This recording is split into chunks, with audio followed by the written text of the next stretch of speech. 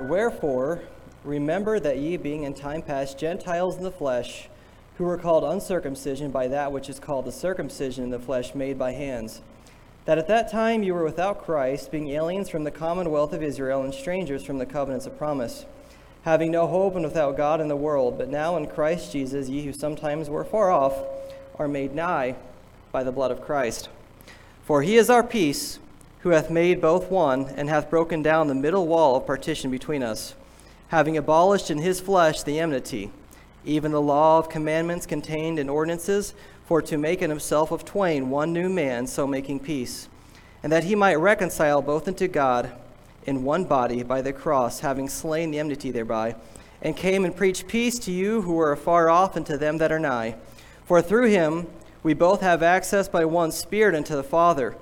Now therefore you are no more strangers and foreigners, but fellow citizens with the saints and of the household of God, and are built upon the foundation of the apostles and prophets, Jesus Christ himself being the chief cornerstone, in whom all the building fitly framed together groweth into an holy temple in the Lord, in whom ye also are builded together for a habitation of God through the Spirit. All right, let's go ahead and go to the Lord in prayer. God, I thank you for this message, Lord. I thank you for your word and how it's spoken to me. God, and I pray your Holy Spirit's power would be evident in here today. God, I pray that hearts would be sensitive, that we'd have ears to hear, Lord, just eyes to see. And God, I pray that we'd submit everything you request of us to you. In your name I pray. Amen.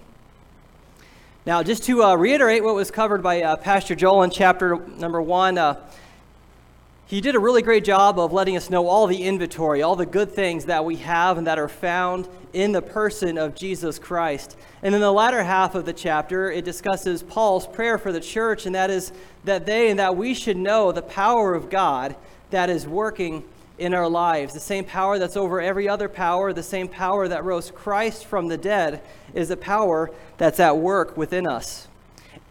Then we get into Ephesians chapter number 2. We covered the first 10 chapters last week, and that gives us really a strong contrast of really, as we talked about it, a really dark place in life that we used to be. It's a spiritual biography, but then it talks about a great life that is brought about by the grace of God. It talks about how we were dead in trespasses and sins and brought alive by the grace of Christ. And here we're going to see something very similar to what we saw last week. It's going to kind of build up of case, and it almost seemed like it's going to despair, but then it talks about the hope that we find in Jesus Christ. So we see first that we were separated. It says that we were called uncircumcised by the circumcised. The first half of verse 11 says, Wherefore remember that ye being in time past Gentiles in the flesh, who were called uncircumcision.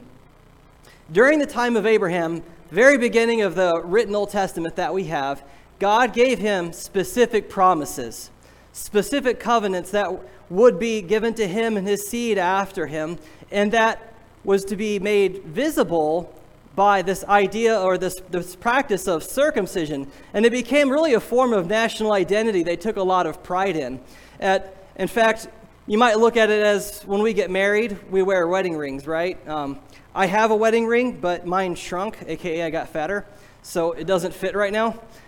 But the idea is we can show to the outside world that I made an oath to my wife made an oath to me. And so the circumcision is something that God had Abraham do to really show that, hey, you're the people of God. I made a covenant with you. I made an oath with you. I need you to make an oath with me. And so they did this. Genesis 17:10 says, This is my covenant which you shall keep between me and you and thy seed after thee. Every man, child among you, shall be circumcised. And we see that for the Jews, to call someone uncircumcised was actually considered an insult.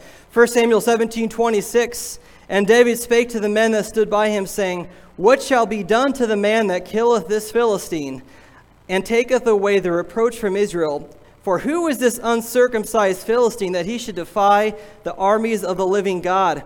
Because from the Jewish perspective, those who weren't circumcised, they weren't the people of God. And because they weren't the people of God, you could almost look at that equivalent today as almost using like a racial or religious slur. So they were insulting people by calling them uncircumcised. But there's some irony here. Because while they were being judgmental about everybody else and where they were at, simply because they had the sign of circumcision, we see that biblically, while they had an outward appearance, they were actually lacking inward substance. Romans 2:28 says, "For he is not a Jew, which is one outwardly, neither is that circumcision which is outward in the flesh. But he is a Jew, which is one inwardly, and circumcision is that of the heart and the spirit, and not in the letter, whose praise is not of men, but of God." So while they're going out there because they have this like physical sign saying, we're the people of God, they're looking down at other people and criticizing them, being judgmental of them, God says that yes, this was given as an outward sign, but you're lacking the inward substance. What God really wanted, what was more important than the outward signs, was that you had a new heart. Circumcision, they talk about the idea of cutting of the flesh, and so the new heart being dying to the old sin and having a new life, truly being dedicated to God in the heart. And of course that will show on the outside, but God wasn't just looking, as it says in Romans, for something that could bring praise about for men because they physically see it, but it's the hidden man of the heart, the things that people can't see, the dedication you secretly have to the Lord that only He sees, a praise that would come from God. You know, maybe you're here today and you don't know Christ as your Savior. And the truth is maybe you've grown up in a religious home. Maybe you've grown up in a moral home and you would say that things don't really look that bad and you have the outward appearance of righteousness. But if we go back to what we talked about last week, the Bible says that we were all dead in our trespasses and sins. We all have a sin nature. We have all sinned and we lived in rebellion against God. And because of this, we were under the wrath of God. And it's easy to have these outward signs of moralism or the outward signs of religion trying to earn favor with God. But we forget that it's not a matter of accumulating righteousness to get into heaven. It's only by His grace. We make the mistake of thinking that we can actually do anything good for God because the Bible says all of our righteousness is as filthy rags. The truth is we can't even begin to earn merit with God. Forgiveness is only found in Jesus Christ. And yet there are people who are trusting the outward signs, and it's very easy to fall into the trap of what the Pharisees were doing in the times of Jesus, because Jesus saw them and He says, look, you have a beautiful appearance. On the outside, you're like painted sepulchres or whitewashed tombs. Or He says, but while you're beautiful on the inside, you're just full of dead man's bones. You have an appearance of something that is beautiful, but God sees our hearts and He sees the sin that is in our heart. He sees the darkness. He sees the corruption. He sees the rebellion that we have against Him. So while it's easy to be judgmental towards other people and have this moral appearance, the truth is that we've all had sinful hearts. The only thing that separates a Christian from a non-Christian is merely the grace of God. But we also see that we were strangers to the promises. Verse number 12 says that at that time you were without Christ, being aliens from the commonwealth of Israel and strangers from the covenants of promise, having no hope, and without God in the world. There's a saying that's in the Bible. It states that salvation is of the Jews. Why does it say that? Because the promises were given to Abraham, and it was through Abraham and through his lineage that salvation was going to come. And so when it talks about being strangers and foreigners, it also talks about being far off. And so the Jews were near to the promises because it was given to them. And as the Romans states, the oracles of God were given to them. So they knew what the truth was. But the Gentiles, that's everyone who's not a Jew, was far off, separated. And for the sake of time, I'm not going to go through all of it, but I want to go through the Abrahamic covenant just to explain what these promises were that were given to him. In Genesis 17, 7-9 says, "And I will establish my covenant between me and thee and thy seed after thee and their generations for an everlasting covenant, to be a God unto thee, and to thy seed after thee. And I will give unto thee and to thy seed after thee the land wherein thou art a stranger, all the land of Canaan for an everlasting possession. And I will be their God." And God said unto Abraham, "Thou shalt keep my covenant, therefore thou and thy seed after thee in their generations." And Genesis chapter 22, verses 17 and 18 says, that in blessing I will bless thee, and in multiplying I will multiply thy seed as the stars of the heaven, and as the sand which is upon the seashore. And thy seed shall possess the gate of his enemy, and in thy seed shall all the nations of the earth be blessed, because thou hast obeyed my voice. is an idea of the promise that was given to him of land, seed, and blessing. There's the Palestinian covenant or promise that they would be given a certain amount of land, which historically, even to this day, they still haven't been given yet. But there's also the promise of the seed. The individual seed we know from the book of Galatians was actually the promise of the Messiah. It's Jesus Christ.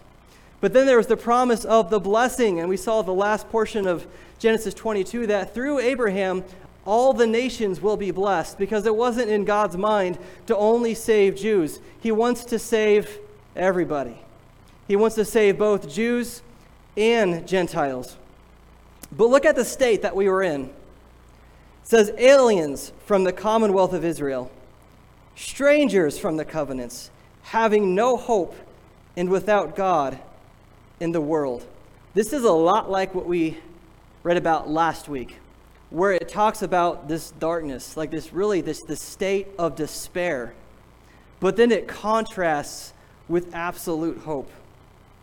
I love it. In verse number 13, it says, keeping all these things in mind and how we are separated from the covenants of promise and how we were aliens and without hope in the world, it says, but now in Christ Jesus, you who sometimes were far off are made nigh by the blood of Christ. And we see something very similar to this in Acts chapter 2, verse 38. Then Peter said unto them, repent and be baptized every one of you in the name of Jesus Christ for the remission of sins, and ye shall receive the gift of the Holy Ghost. For the promise is unto you and to your children, and here's the similar phrase, and to all that are far off, even as many as the Lord our God shall call. And with many other words did he testify and exhort, saying, save yourselves from this untoward generation. In chapter 2 of Acts, Peter's primarily preaching to Jewish people, and he says that you need to repent, you need to change your mind about your sin, turn from your sin, turn solely in faith to Jesus Christ, and then obedience afterward, not for salvation, be baptized. And he's like, and the promise of the Holy Spirit, the sealing of the Holy Spirit that comes, that gives us new life, is promised to you and to your children. But then he also says to those who are far off. So he's saying the promise of salvation, it wasn't just for the Jews, it was also for the Gentiles. The promise of salvation was for everybody. I think John the Baptist makes this very clear in the early portions of the book of John when he says, behold the Lamb of God, which taketh away the sin of the world. So we see that Jesus breaks down walls. Verses 14 and 16 says, for he is our peace, who hath made both one, and hath broken down the middle wall of partition between us, having abolished in his flesh the enmity, even the law of commandments contained in ordinances, for to make in himself of twain one new man, so making peace, that he might reconcile both unto God in one body by the cross, having slain the enmity thereby. Now, if we go through the Old Testament, you'll notice there was a lot of strange and unusual laws, if we're being honest, that were given to the Jews. Like, for example, they weren't allowed to mix different types of fabrics. They had a special haircuts, and if you go online and check it out, they even have a special way that they were supposed to cut their beards. Like if you see it, it's like these long ringlets that come down from their sideburns and they hang down. And I like growing some facial hair, but that's probably not a style I would pick. It does look a little bit unusual. And then the law that would really separate me from the nation of Israel was their dietary laws, because I eat everything. I'm a huge foodie, and being told that I couldn't eat pork, then what happens to carne asada, Or there's just a lot of things going on that I would have a hard time with some of these laws. And these laws were also very strict towards the Gentiles who were entering the land. In fact, there was a saying that was written around the temple, and it was basically a warning telling the Gentiles, as you approach the temple, you do so at your own peril. You do so at your own risk. And as you read through the Old Testament, you see that, yes, people from outside of Israel were allowed to worship a God, and indeed he wanted them to. But if they violated any of the rituals, if they violated any of the laws, they would actually be put to death. And so there was this barrier caused by the laws and commands. But Jesus, when he died on the cross and he paid for our sins, he broke down these barriers. So now both Jews and Gentiles, everyone can worship to God equally together because of the blood of Jesus Christ. It says he preaches peace to both. and came and preached peace to you which were afar off, and to them that were nigh. Jesus breaks down racial barriers. Now, I want you to think about the historical context of the churches that Jesus was writing to. These churches were made up of people from many different nations. During the Roman Empire, if nations didn't submit, then they were usually attacked and overrun, and oftentimes these people would be displaced from their lands and put into foreign lands in order to really kill any sense of national identity that they had. And you'd have to imagine that sometimes in these churches were probably groups of different people that at one time were actually warring against each other. And so he's writing letters to churches that are made up of a lot of different people. And I think there's a mistake sometimes we have where we look at the United States and we only look at our portion of history, and we think that racism, this idea that certain people are better than other people, is only unique to the last 200 years. But we fail to realize that historically, since the fall of man, racism, this idea of tribalism, this fruit of hate that's brought about because of the flesh and the natural state that we are in when we were in our sin, has always been around. Tribes against tribes, people hating other people, nations against nations, genocide in every country of the world throughout history. This problem isn't unique to the United States, and it's not something that we can say, oh, this is just something that's really, we need to address the last 200 years. Can I tell you, this has happened since the very beginning of time. From the fall of man, we want to talk about things that are systemic. Let me tell you, biblically, what is truly systemic is sin. Sin that is in our hearts. And it is sin that produces the product of racism. The Bible talks about this. We discussed this last week about the condition that we were in, that we were dead in trespasses and sin. We were enslaved to our sin nature. In other portions of Scripture, it talks about what the deeds of the flesh are. And one of those is hatred. By being away from Christ, before we know Christ, we have a propensity to hate. And no one is innocent of this. This is something that's happened during the fall, and it affects every human being on this planet.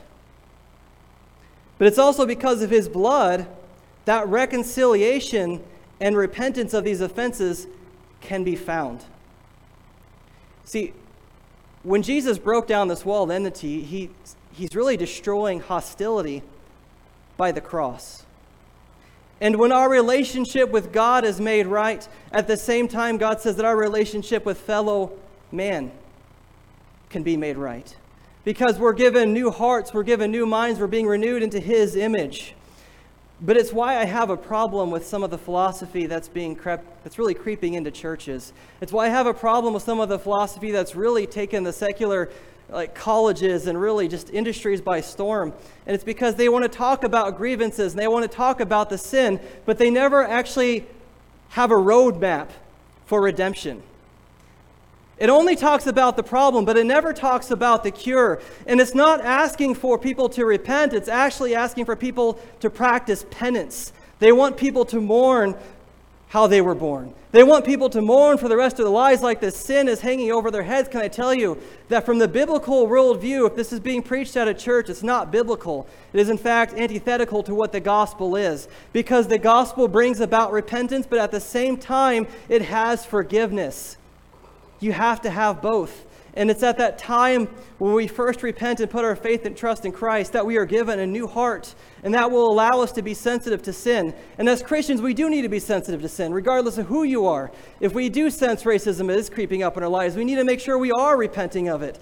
If we see someone who is committing racism, we need to make sure that equally we condemn it. But if we're on the receiving end of it, when that person sins, we need to make sure that we also forgive it.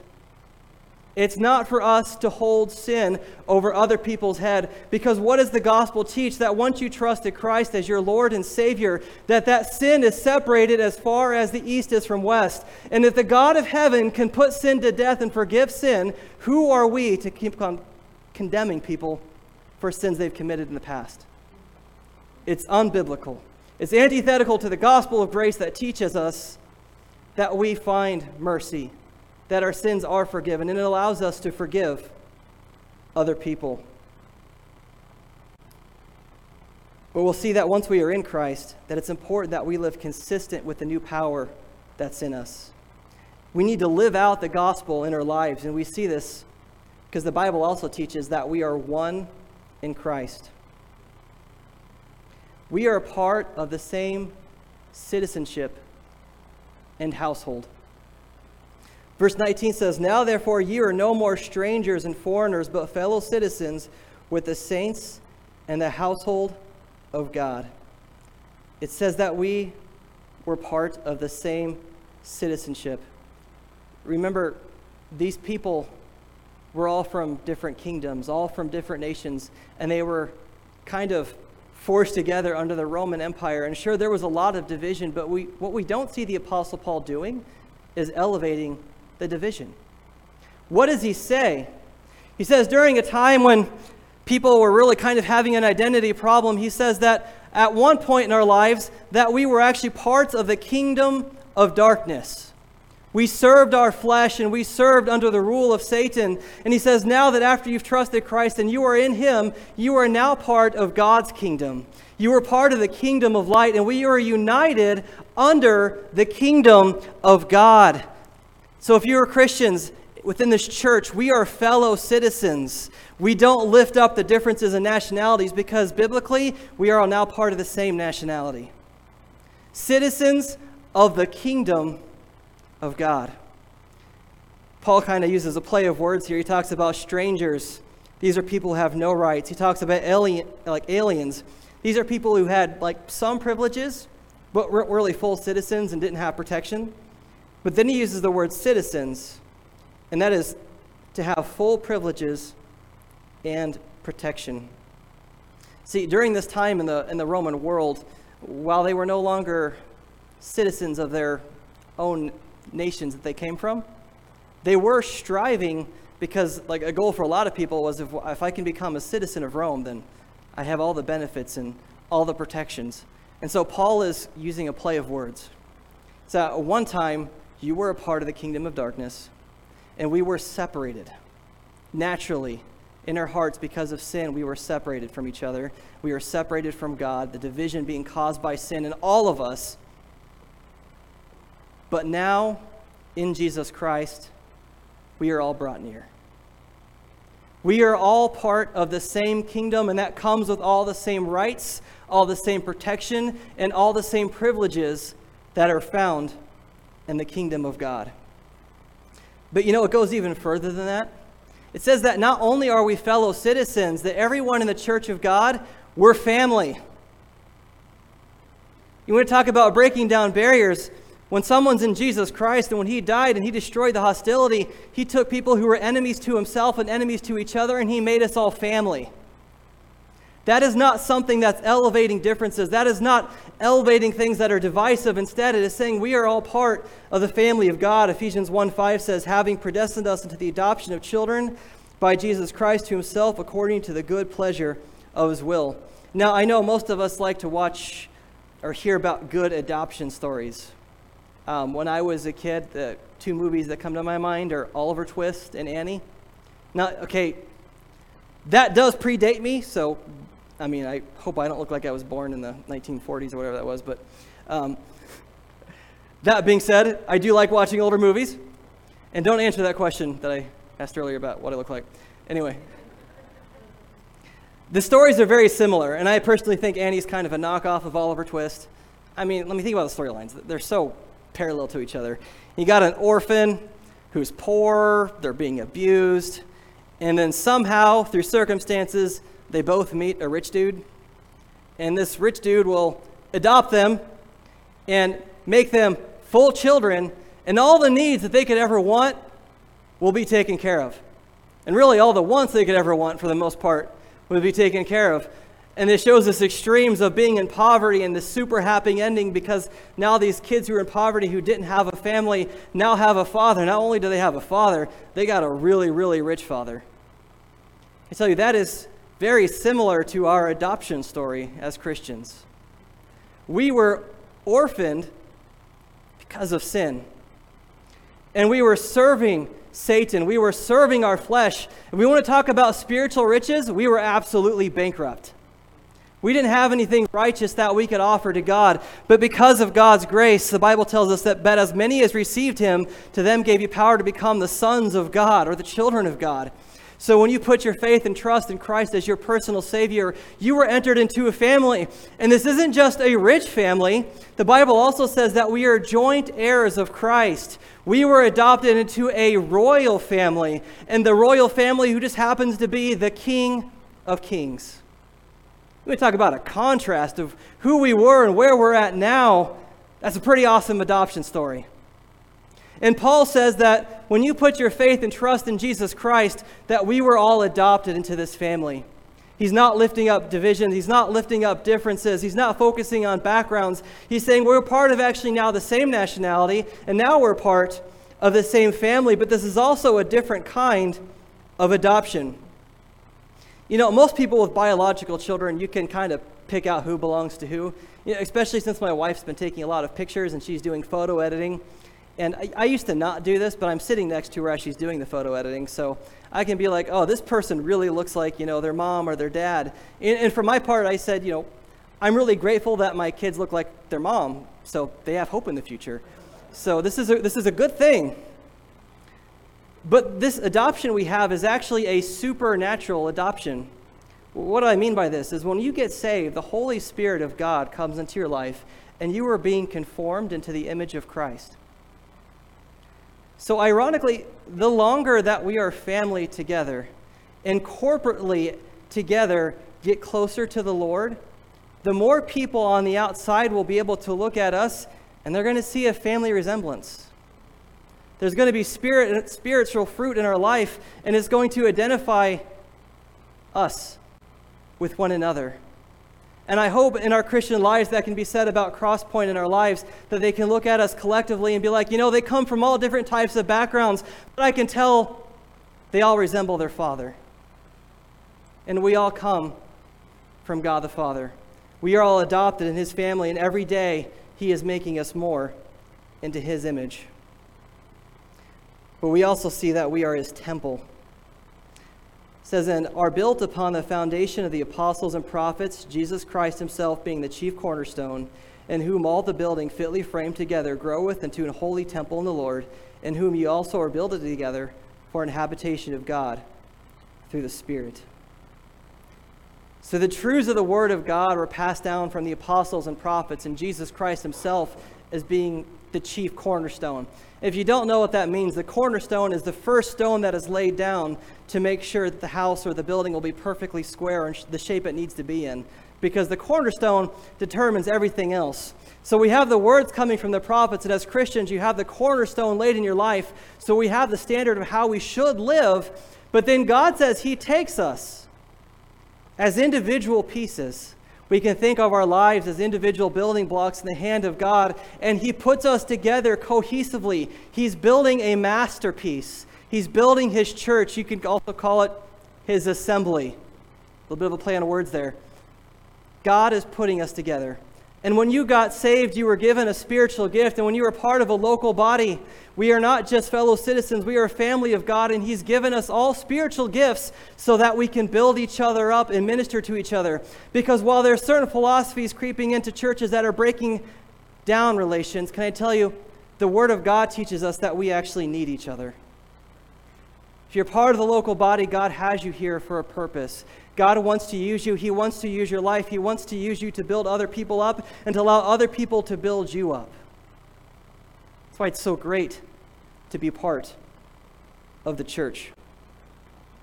But the big question is, with everything that we've seen so far and how God brings about unity and how Paul wasn't in agreement with the philosophies that are being taught in churches and in secular institutions today regarding how racism should be handled. He wasn't in agreement at all. He wasn't condoning racism. In fact, he would condemn it, but the way he would heal it was through the message of the gospel. It was being done by the grace of God in someone's life, because racism is brought about by sin and transforming that person's heart so that sin can be repented of, but then also leaving a pathway to redemption and reconciliation between people, because once we are forgiven by God, then we can forgive each other. We don't have to hold sin over each other's heads. We can actually live in peace with God and with each other. So the question is, how does God view us? Well, Galatians 3:28 gives us the perfect verse for this. It says, there is neither Jew nor Greek. There is neither bond, talking about someone who's in slavery, nor free. There is neither male nor female. You are all one in Christ Jesus. When you are in Christ Jesus, this is not saying that God doesn't understand there's a difference between male and female and between different nationalities. It's saying before the eyes of God, when you are in Jesus Christ, he looks at everybody equally. We all have value. So it's a mistake to think, though, and let the world tell us that we need to apologize for how we were born. It's a mistake to allow the world, if you're a Christian, to define who you are, because you truly are in Jesus Christ. But I will also say, when it comes to how we were born, regardless of our background, regardless of our ethnicity, the Bible says that we were fearfully and wonderfully made. The Bible says that we are actually image bearers of God. He made us into his own image. And this idea that's being promoted in society that we really need to segregate, that we really need to separate people and define them by their races, it's almost foolish, because the Bible says that we are all part of one race. We all come from the same blood. And if we go far back enough in the genealogy of the Bible, we're actually all physically, thankfully, distantly, family. I'm not talking West Virginia stuff here. But we are also close because of the Holy Spirit of God. Spiritually, family. Physically, we go far back enough. We're all related. The Apostle Paul was trying to make sure people weren't finding their identity in what the world around them was saying. He wanted to make sure people knew that their identity was found in Jesus Christ, that they were accepted, that they were loved, that they were chosen, that they were forgiven, that they have a new nationality, that they've been adopted by the King of Kings. That is your identity if you're a child of God. Can I tell you, though, if you're not a Christian, this can be your identity because Jesus Christ died for you. And if you will honestly believe that Jesus Christ was God in the flesh, that he lived a perfect life, he fulfilled all righteousness. It's not that he just didn't sin. He did everything that the law required.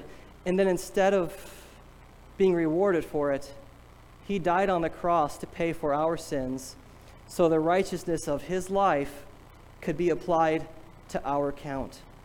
And it's not just a matter, again, of going from a place called hell to a place called heaven, because he doesn't just change our direction.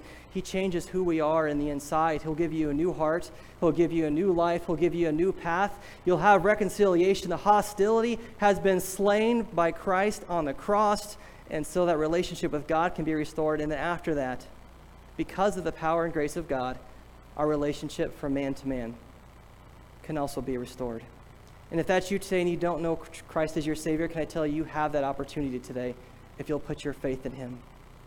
Maybe you are a Christian today, and sometimes we like to bury our head in the sand and think, okay, well, we don't have any sins, and I don't want to identify with any of the problems that are out there in the world. The truth is sometimes we can be part of the problem.